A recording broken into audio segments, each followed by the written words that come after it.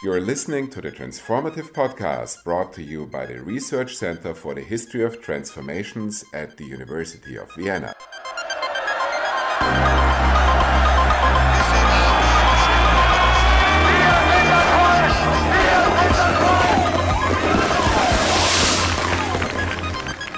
Welcome everybody to our current episode of the Transformative Podcast produced by RECET in Vienna. I'm Yannis Panayoutidis, Scientific Director of RECET, and today I have the pleasure to talk to Laurent Varlouzet, who's a professor of European history at the Sorbonne University in Paris. He's the author of a book published in French with the title Europe contre Europe, entre liberté, solidarité et puissance. So Europe versus Europe, between liberty, solidarity, and power, which is coming out this year, 2022, with CNRS editions in France. Laurent, welcome. I'm glad to have you here today. Thank you, Yannis, for the invitation. I'm very glad also to be able to present the book.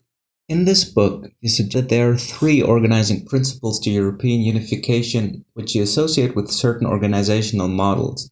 Perhaps you can walk us through these models a little bit, starting with the first one you mentioned in the title, liberté or liberty, freedom. What's the story there? The book aims to make sense of the diversity of European economic cooperation from 1945 to 2021, to the COVID-19 crisis.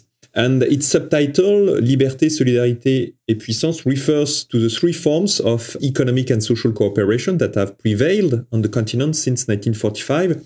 So the liberal one, the market-oriented, the socially oriented one, so hence solidarity, and Europe as a power, so a model based on a more assertive posture. And the first model, obviously, the liberal one, is the most important because the dominant value at the core of the EU has been liberty, or in other words, liberal visions, both in the economic and in the political realms. A free trade, in other words, has been fostered to promote peace. It lies at the core of the EU. At the core of the EU, you still have the single market, the single currency. But even before that, in 1957, when the EEC, the European Economic Community, the forerunner of the EU, was created, it was called the common market at first, as it was its main aim to build a common market. And even before, I argue in the book that European integration began in 1947, 1948, with the Marshall Plan, when the Americans delivered aid to Europe, but they transferred those funds only if Europeans accepted to join a common organization. So this was the OEEC, Organization for European Economic Cooperation, and to open up their market to US products, but also to their neighbors in Europe. So the aim was to avoid a return to the vicious circle of protectionism and nationalism of the 1930s.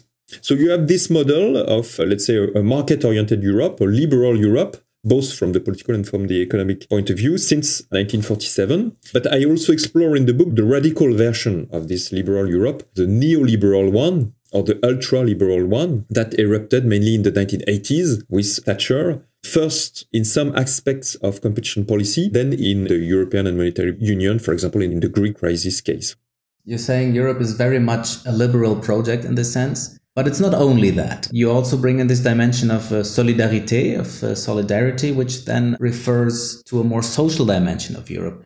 How do these two models square with each other? How do they coexist, given that there's arguably some tension between liberalizing tendencies and social welfare? Solidarity has been a regular pattern of European integration since the Marshall Plan, but it's true in a more piecemeal fashion. We can single out two main areas of development. First, legislation. Legislation have blossomed in some areas such as gender equality, working conditions, the environment, since mainly the 1970s, 1980s. And second, redistribution. Redistribution was a less important tool in Europe than within national welfare states, obviously, but still, it was implemented for some very specific issue. So first with the Marshall Plan, and then with regional, so Marshall Plan from 47 to 52 during the reconstruction of Europe. Then with regional cohesion policy, with the various schemes designed to alleviate the plight of poorer regions, especially in Central and Eastern Europe. And to some extent also with the program of assistance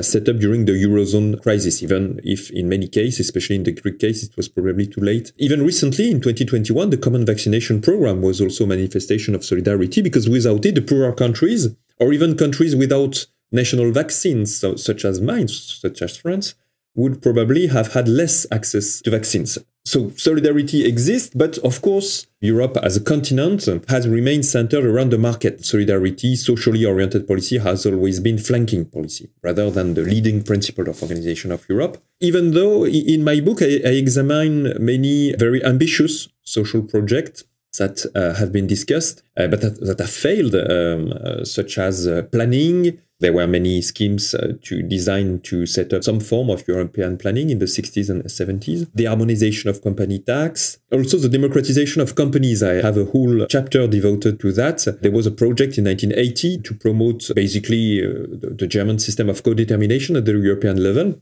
So it failed, but amid an intense lobbying battle between states, but mainly between companies and trade unions. And I think those projects that failed were also interesting to study because they tell a lot about the balance of power and also about the debate of ideas, and ideas that are still to some extent available today because those kind of ideas regularly pops up and come back again. But on the whole, the book uncovers the attempt at creating a social Europe, developed mainly in the 1970s, 1980s by leaders such as Willy Brandt from Germany or Jacques Delors from France, but also the weakness of the social coalition with fundamental internal divisions, for example, between socialists, communists, social democrats, and between pro and anti-Europeans, of course. It's very interesting to think about these different potentials also inherent in this history, right? So that basically you're, I guess, taken away also some of the teleological narrative that there is in a lot of European integration history, that integration is happening in a certain way and it kind of had to happen in a certain way, whereas you can show that there were actually different models on the table which did or, well, in many cases did not materialize for various reasons. Yeah, in particular, I discovered that after the crisis of 1973, many different projects were discussed, such as I said, planning, the democratization of company. But then after 1979, the second oil shock, many areas, many doors were closed because of the crisis and also because of the advent of Margaret Thatcher in the UK, which of course tell severely any attempt of implementing really ambitious social European policies. So Jacques Delors, in association with many countries, managed, and with the European Parliament, managed to get cohesion policy, managed to get some rules for working conditions, also in the environmental realm. But it was, of course, more difficult once Thatcher was in the house than before, and also because of global shift in terms of ideology. Also, I was wondering in the book to what extent there was not other many important milestones, such as, for example, I mentioned also 1958.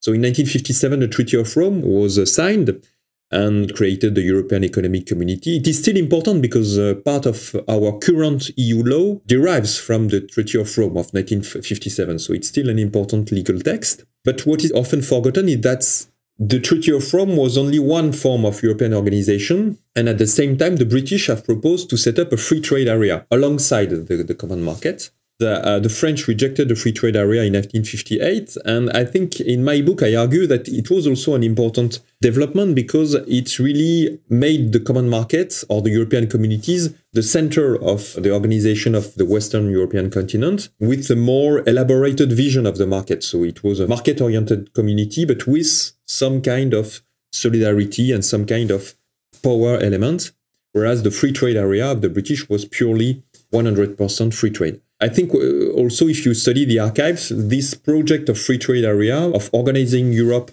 only as a big free trade area, has always remained in the mind of our British friends, but also in the mind of many other European leaders and people. And it's still one possible alternatives to the EU, even now. You just mentioned power in your explanations, which is the third dimension also of your book.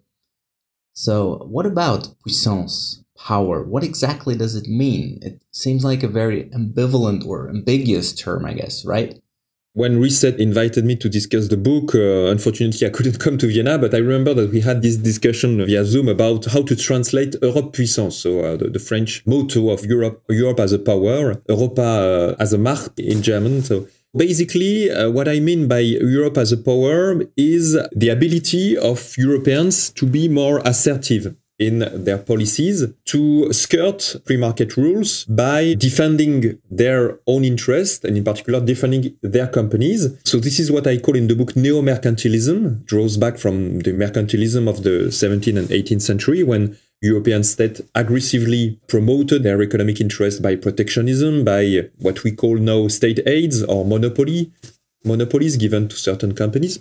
So, of course, nowadays, since 1945, it's not possible to wage, hopefully, such protectionist policies, such aggressive policies, hence the prefix neo, so neo-mercantilism. So Europe as a power means in the economic realm being neo-mercantilist, so waging an industrial policy, actively supporting your companies, being protectionist, less blatantly than in the 1930s or in the 1940s, of course, but still being willing to go beyond the free market rules. So this is what Europe has done in one single case for the Common Agricultural Policy, which was heavily protectionist from its inception in 1962 to 1992. Even now to some extent, but it has become less and less protectionist since 1992. But apart from that, Europe has not existed as an assertive economic power because it was not the plan. As I explained, Europe was liberal because at the core of Europe, you have this idea of free trade designed to promote peace. You have this idea of political liberties, promoting democracies, promoting freedom, so which means also the freedom of movement to some extent of goods, of people. The assertion of Europe as a power has not been in the European software right from the start. It has more concerned nation state with national industrial policy, national military policy, except, as I said, in agriculture. And in the book, I mentioned also some example of European assertion. For example, Airbus. Airbus was an example of successful European industrial policy, but I also explain why the Airbus example could not be reproduced in other sectors, because basically there are plenty of industrial problems and also plenty of political problems, because it triggered such kind of policies of massive state aids, triggered also reaction. There have been some conflict with the US on Airbus, of course.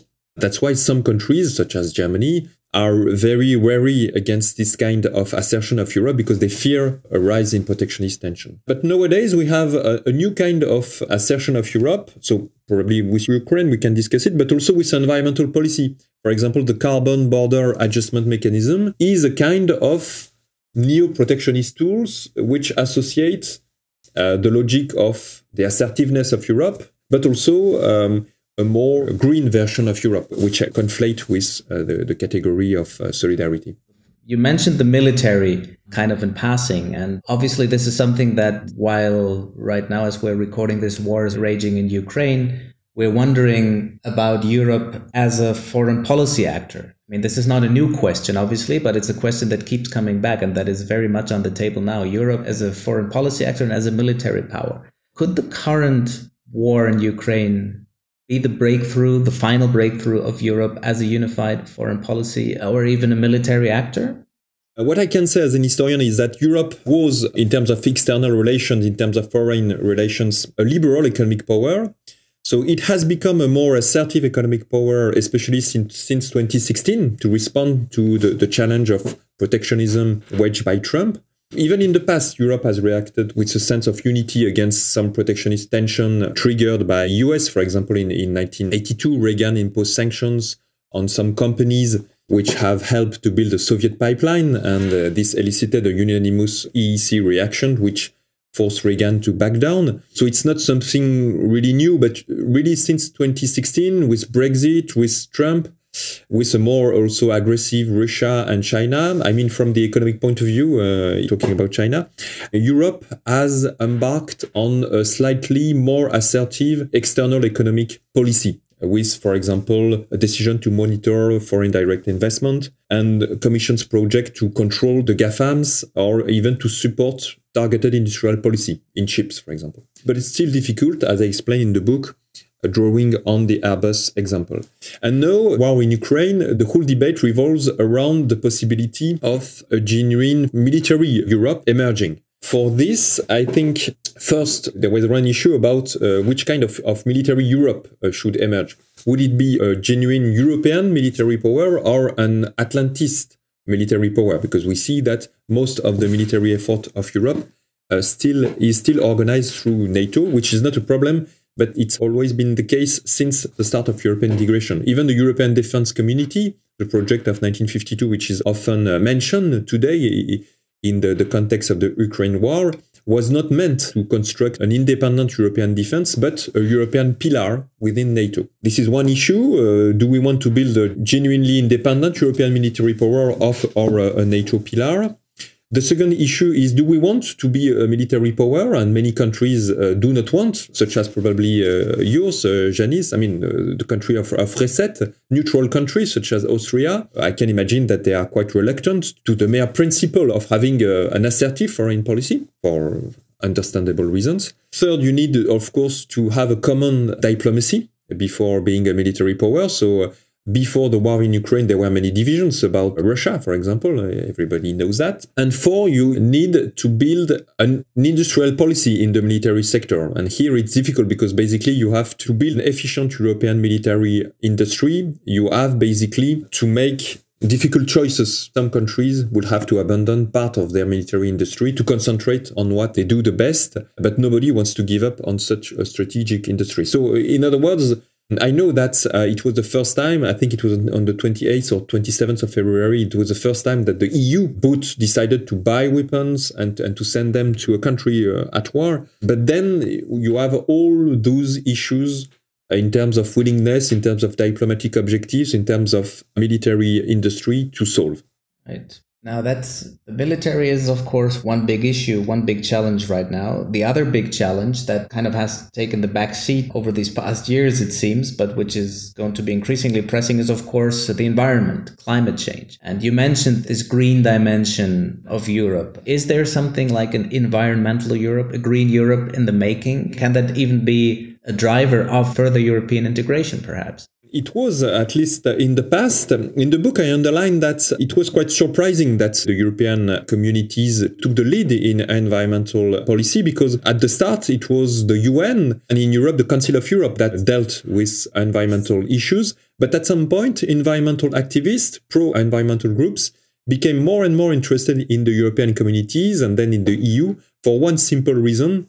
It's federal law, which is a stumbling block of European integration, because once an environmental standard is agreed in Brussels, it is then enforced. So more or less, I know that there was the Dieselgate scandal, for example, but it made a big difference with the UN and with the Council of Europe. And that's why the current challenge against federal law by Poland and Hungary is so deleterious, even if it has been a little bit overshadowed by the conflict in Ukraine. That's why the EU, to some extent, is, of course, quite imperfect from the environmental point of view, but it is still, at least in some countries, such as mine, probably more influential, or it has set higher standard than a nation state would have set if they have been led by themselves. And this is certainly the case for France. So the Green Europe has existed. It is still imperfect.